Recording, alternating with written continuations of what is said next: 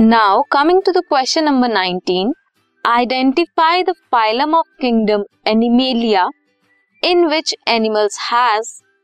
Animalia kingdom के किन animals के पास ये सब है? A pseudocoelom. Pseudocoelom किसके पास है? Nematodes और roundworms के पास. Next one is a water driven tube system. A water driven tube system किसके पास है? किन organisms के पास है? किन एनिमेलिया किंगडम के एनिमल्स के पास है? ये है इकाइनोडर्म्स के पास. Next one is jointed legs. Jointed legs किसकी होंगी? जॉइंटेड लेग्स होंगी आर्थ्रोपोड्स की.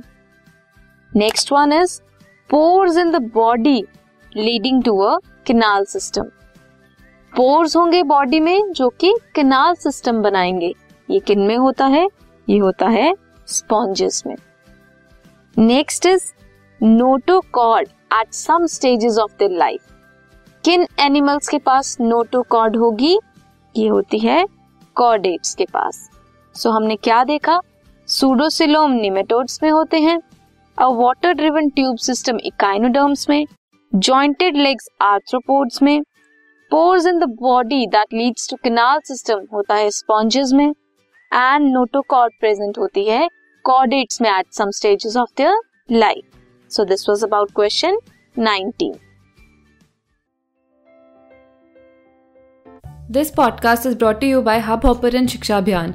अगर आपको ये पॉडकास्ट पसंद आया तो प्लीज़ लाइक, शेयर और सब्सक्राइब करें और वीडियो क्लासेस के लिए शिक्षा अभियान के यूट्यूब चैनल पर जाएं.